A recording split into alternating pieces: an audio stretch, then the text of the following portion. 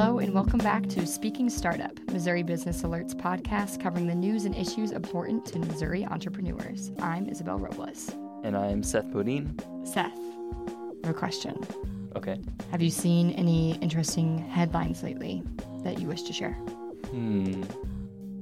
Well, there was that one that you previously talked to me the other day. Do you remember what that was? Yes, it's hard to forget. It is hard to forget. It was about a lawnmower that found its way into a local pool in Springfield. We don't know why. We don't know how. I'm wondering just the manpower that had to make that happen. But it caused a lot of problems. There must have been a lot of rage behind that. There must have been. You know what we would call it if it was a car instead of a lawnmower? What would it be? It would be a carpool. Woo! Dad jokes for the win. Should we get started? Yeah, let's just forget about that and get started. Okay. First off, we'll take a look at this week's headlines in startup news. Then we'll hear my interview with Vijay Chauhan. He's with Global STL, an organization that works to recruit international startups to the St. Louis area. Our Kansas City reporter will share her interview with Helix Health co-founder Anurag Tell. And then we will give you our digits, the numbers that matter in Missouri startups this week. But first, hit me with the news. The U.S. Department of Commerce announced it will be giving grants of about $750,000 to three organizations that help Missouri startups. Artrans and Biogenerator of St. Louis and the Marquette Tech District Foundation in Cape Girardeau are three of 23 businesses nationally who received the grants. They were selected from a pool of 183 applicants and chosen by the Economic Development Administration. The administration announced $23 million in total grants nationwide and $26 million in matching funds. Two Kansas City-based executive assistants have teamed up to create Kansas City Executive Assistance Network. The network will hold quarterly meetings to provide tips to members. Its main goal is to provide resources to professionals and be a support system. Founders say they believe membership is an opportunity to network and create connections between businesses. Jack Dorsey, a St. Louis native and co-founder of the technology companies Twitter and Square, will be returning home to help plan the demolition of 30 vacant structures in St. Louis over the next 20 days. The demolition is part of a project by the St. Louis Blight Authority to clear a 4-block space. The organization launched the effort last Friday and will clean up about 130 structures in the area. So, Isabel, you were in St. Louis this week. Yes, I was. I went to the Info Ag conference at Union Station to meet with Vijay Chauhan, who's the project lead of Global STL. So what does Global STL do? They're part of a larger organization called BioSTL, and they work to bring startups from across the nation and world to St. Louis. Chauhan said St. Louis has become a hub for plant science and health innovation, and he believes both the startup and the St. Louis life science ecosystem can benefit from collaboration. What did you talk about? We spoke about the benefits that Global STL's international companies are bringing into St. Louis. We also talked about a new program he's working on called the Early Adopter Grower Innovation Community.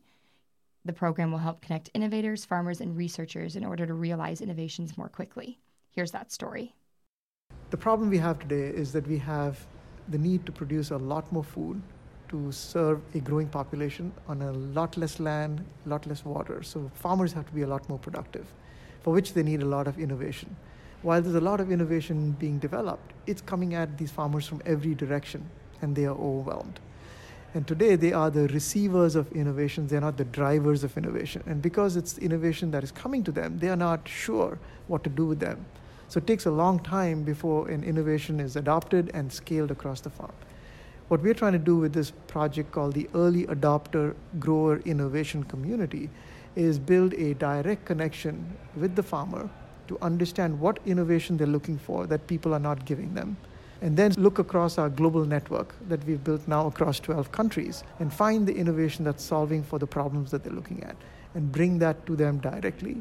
Global St. Louis's main goal is to bring international startups and technology and innovation into the state. Why does Missouri benefit from that? And with your time with Global St. Louis, how have you seen how Missouri startups or innovators can benefit from global companies coming into the state? So we are actually in the Global STL project that I just described with the producers, we are looking at innovation from everywhere, US and international. What we have found, though, is most of the folks in the US know a lot about the US innovation. The challenge is what's going on around the world. And so our goal is to add to what is already known by bringing in these gems that take place in Argentina, in France, in Ukraine, in China, India. These are very interesting farming practices, very different challenging conditions. Israel is another one where we bring ideas from. So our goal is to bring the best ideas from US and the world to our farmers. What benefit, if you could name any directly, have you seen to Missouri from these innovators coming in? What we have found is that we are expanding the solution space when we bring innovation from around the world, not just the US ones, but the ones around. And so we are seeing our Midwest farmers getting access to technology that if we had not worked consciously to bring them here, would go to other regions. Those folks would get it, and then our folks would be like 3 or 4 or 5 years behind. We want our producers to be at the front seat on the best ideas that are out there and saying, hey, that's really cool, I want it, and they get it now versus 3, 4, 5, 6 years from now. So we find oftentimes when you go to California, for example, there's a lot of innovation going to California. Some of them should come to our region first. And our whole point is to make sure that we close that gap and we bring it to our region first. So I'm curious, what makes a startup unique or stand out or distinguished from others when you're thinking about bringing them into St. Louis? So we actually look for companies where they are solving for a problem that somebody here has told us is really, really important. So rather than just saying, here are 50 companies, throwing it against the wall and see what sticks, we start by understanding what is the demand, the need for innovation at a very deep level. That's why this farmer program we're talking about is our attempt to go directly to the farmers, not go listen to somebody at Bayer or somebody at a farm bureau or so on. We want to go directly to the producer saying, what is it that you're looking for? And when we understand that at a deep level, then we want to go out into the world and find the companies that can solve for that. So what makes these companies really exciting is because they are showing up as very good at solving for the very specific problem that somebody here has. Because not too many companies can do this. So it's a very specialized one-on-one kind of a thing. It's a special problem requiring a very special solution. You've worked with 22 startups, raising capital and developing plans for 6 of them. What was that experience like? And from all of that, what stands out to you about St. Louis startups, or any startup, I guess, that you've met? So one of the things that really is important for successful startups is to have great innovation. And often that means great talent. We are really blessed in the Midwest and in St. Louis to have real deep expertise in the agribusiness value chain. So we have more plant science PhDs in St. Louis than anywhere else in the world. That's a really unique advantage that we have. So talent producing great innovation. But that is great, but what do we do with this innovation? I'm a scientist, I've got an idea, I'm sitting in my lab. How do I know there's a company here? How do I build a company? That is what our organization, BioSTL, has gone about doing. We have a investment arm called the BioGenerator that invests and create companies out of these kinds of ideas. Spending time with an entrepreneur or an inventor, figuring out, is there a business here? Is there a market here? Is there an unmet need? Can the intellectual property be protected? Can investors be brought to this? That is the hard work. That's what somebody needs to do. And we have now built a fantastic engine for doing that. So the BioGenerator has created about 150 companies. We've invested in about 80 of these companies, and those companies are moving forward and raising a lot of capital. Many of this is coming from outside of our region, from some of the top venture capital groups on the East Coast and the West Coast. So that's what's happening now. The brand of our region is changing, and we are now getting the best innovation coming here, the best innovation growing out of our region, forming into companies, which wasn't possible 15, 16 years ago, and BioSTL was very much the spark plug for making that happen. Great. And then finally, what other projects or goals are BioSTL or Global STL working on right now in relation to startups? So we really believe that all this great innovation, if it only benefits the urban parts of our economy, It's good that we are doing something there because we were behind on that area, but now that we've made progress on the urban side, we really need to figure out how to have impact in the rural communities. And I'm really excited about this early adopter innovation program because what we are going to be doing, they are going to figure out which innovation is going to bring value to them. And as they are trying to scale it, many of these digital innovations, we can tap into the workforce of the young kids who are in these communities who are pretty tech savvy, because that's their life, and their fathers and their are from a different generation. So once this innovation has value and should be deployed, hiring that local talent from those communities, giving them a little bit of training, and then letting them loose to be trust partners, because it's a relationship that's going to be there across time. We are very keen to figure out how to bring this innovation and have our local talent in those communities be the ones that are being hired, trained, and now becoming the deployers of this innovation.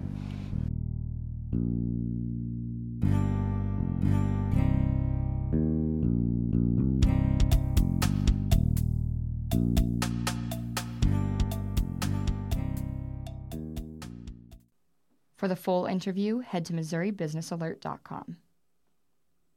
The healthcare industry is transitioning from an industry that is paid to do more to one that is paid to do better.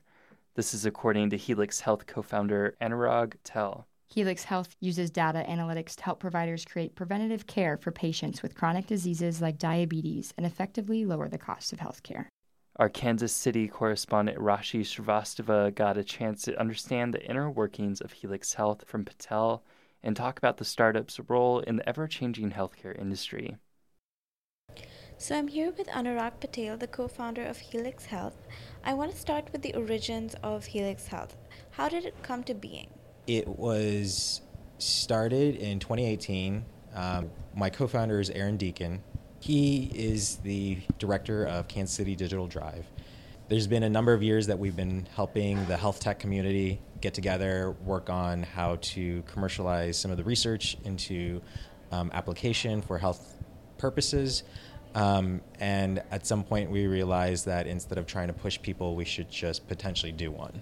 And we ended up working with the Robert Wood Johnson Foundation on a proposal grant that they had called Choosing Care. So initially it was called Project Helix, and then Project Helix turned into a company called Helix Health. We added a bunch of analytics or predictive analytics to the platform, and we started to focus in specific chronic care condition states, one of them, the first one being diabetes. Right. So how does it all actually work? What we track is what happens in the real world. So even though there's a single set of treatments for diabetes that you would potentially start on, that application outside of the clinic may look different for different people. And that's generally due to who that patient is and what their background is, what their social economic status, so social determinants of health are a big factor of that. And then also the environment of the healthcare system that they're in. We've made the assumption that all of those things are different and in combination create a unique opportunity. So why won't we treat that unique opportunity instead of trying to treat everyone exactly the same?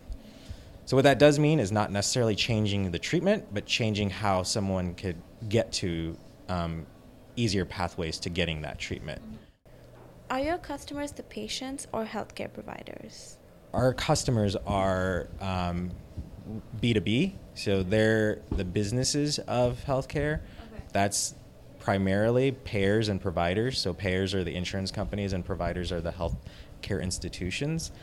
We have a third customer as well, which are employers. They have employees that they want to keep healthy through their insurance programs. Okay, so how do you actually collect the data from the patients?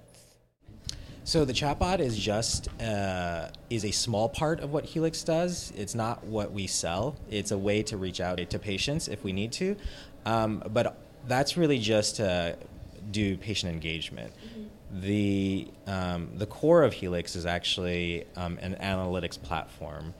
And in that analytics platform, we do take patient data, both clinical and non-clinical, we are partners of those healthcare institutions to provide healthcare services through them.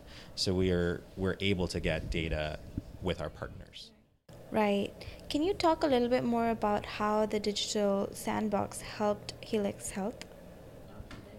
Yeah, absolutely. So Digital Sandbox has been a great opportunity in the community. One of the gaps they fill is the ability to use their funding for a proof of concept. So we use our position for the ability to go get more customers. Right. How do you think is the healthcare industry changing, and how is that impacting Helix Health? I do believe that we need some innovation and disruption in the healthcare market, especially on how we treat and work with preventing diseases and symptoms instead of being always reactionary. So looking at acute situations is not the only thing that we should be doing, but that's what the business of healthcare today is. Right. If you're sick, then you're a customer of healthcare. If you're healthy, then you're not. So there's no space currently for a business model to be created at a large scale for people to stay healthy or be healthy. When it comes to data analytics, looking at the operations and efficiency of healthcare, it's more possible today than it was even 5 years ago. Compute power, maturity of the algorithms, maturity of data analytics in healthcare has grown considerably in the last 5 years. That's more accessible to even smaller organizations and companies than it was in the past. So what struggles has your startup specifically faced in reaching its goals? We have challenges on trying to meet the demands of every single individual organization instead of looking at what we want to more do, which is to build out something that's scalable to all of those organizations. Being able to build out large platform specific products is very expensive, and so something that a startup would have challenges with. So how do you convince your customers to adopt this new model of value-based and preventive care? So that's a really good point. A lot of what we used to know and what our healthcare industry is built off of is what's called fee-for-service, so do more, get paid more, but that's transitioning. So over the last couple of decades into now, there's been a shift from fee-for-service to value-based care or value-based payments. Hospitals are already understanding that they've taken on new risk when it comes to treating patients because they don't necessarily always get paid more for doing more. How they make more money is to reduce that cost. So that's how we plug into those into that environment, into that customer, by saying that we have the analytics or the tools that allow them to see what patients to focus on and how that would prevent downstream and expensive costs. How can health tech companies like yours contribute? Specifically in healthcare, healthcare is a very robust, old industry that's not necessarily willing to change, but there are new opportunities that allow the industry of healthcare to want to change. And so that's where we're looking at our position to take advantage of those opportunities. Value-based care is an opportunity to build out higher quality and increase efficiency. And I think that change is what is a pain point or difficulty in the healthcare industry. Thank you so much. Yeah, definitely.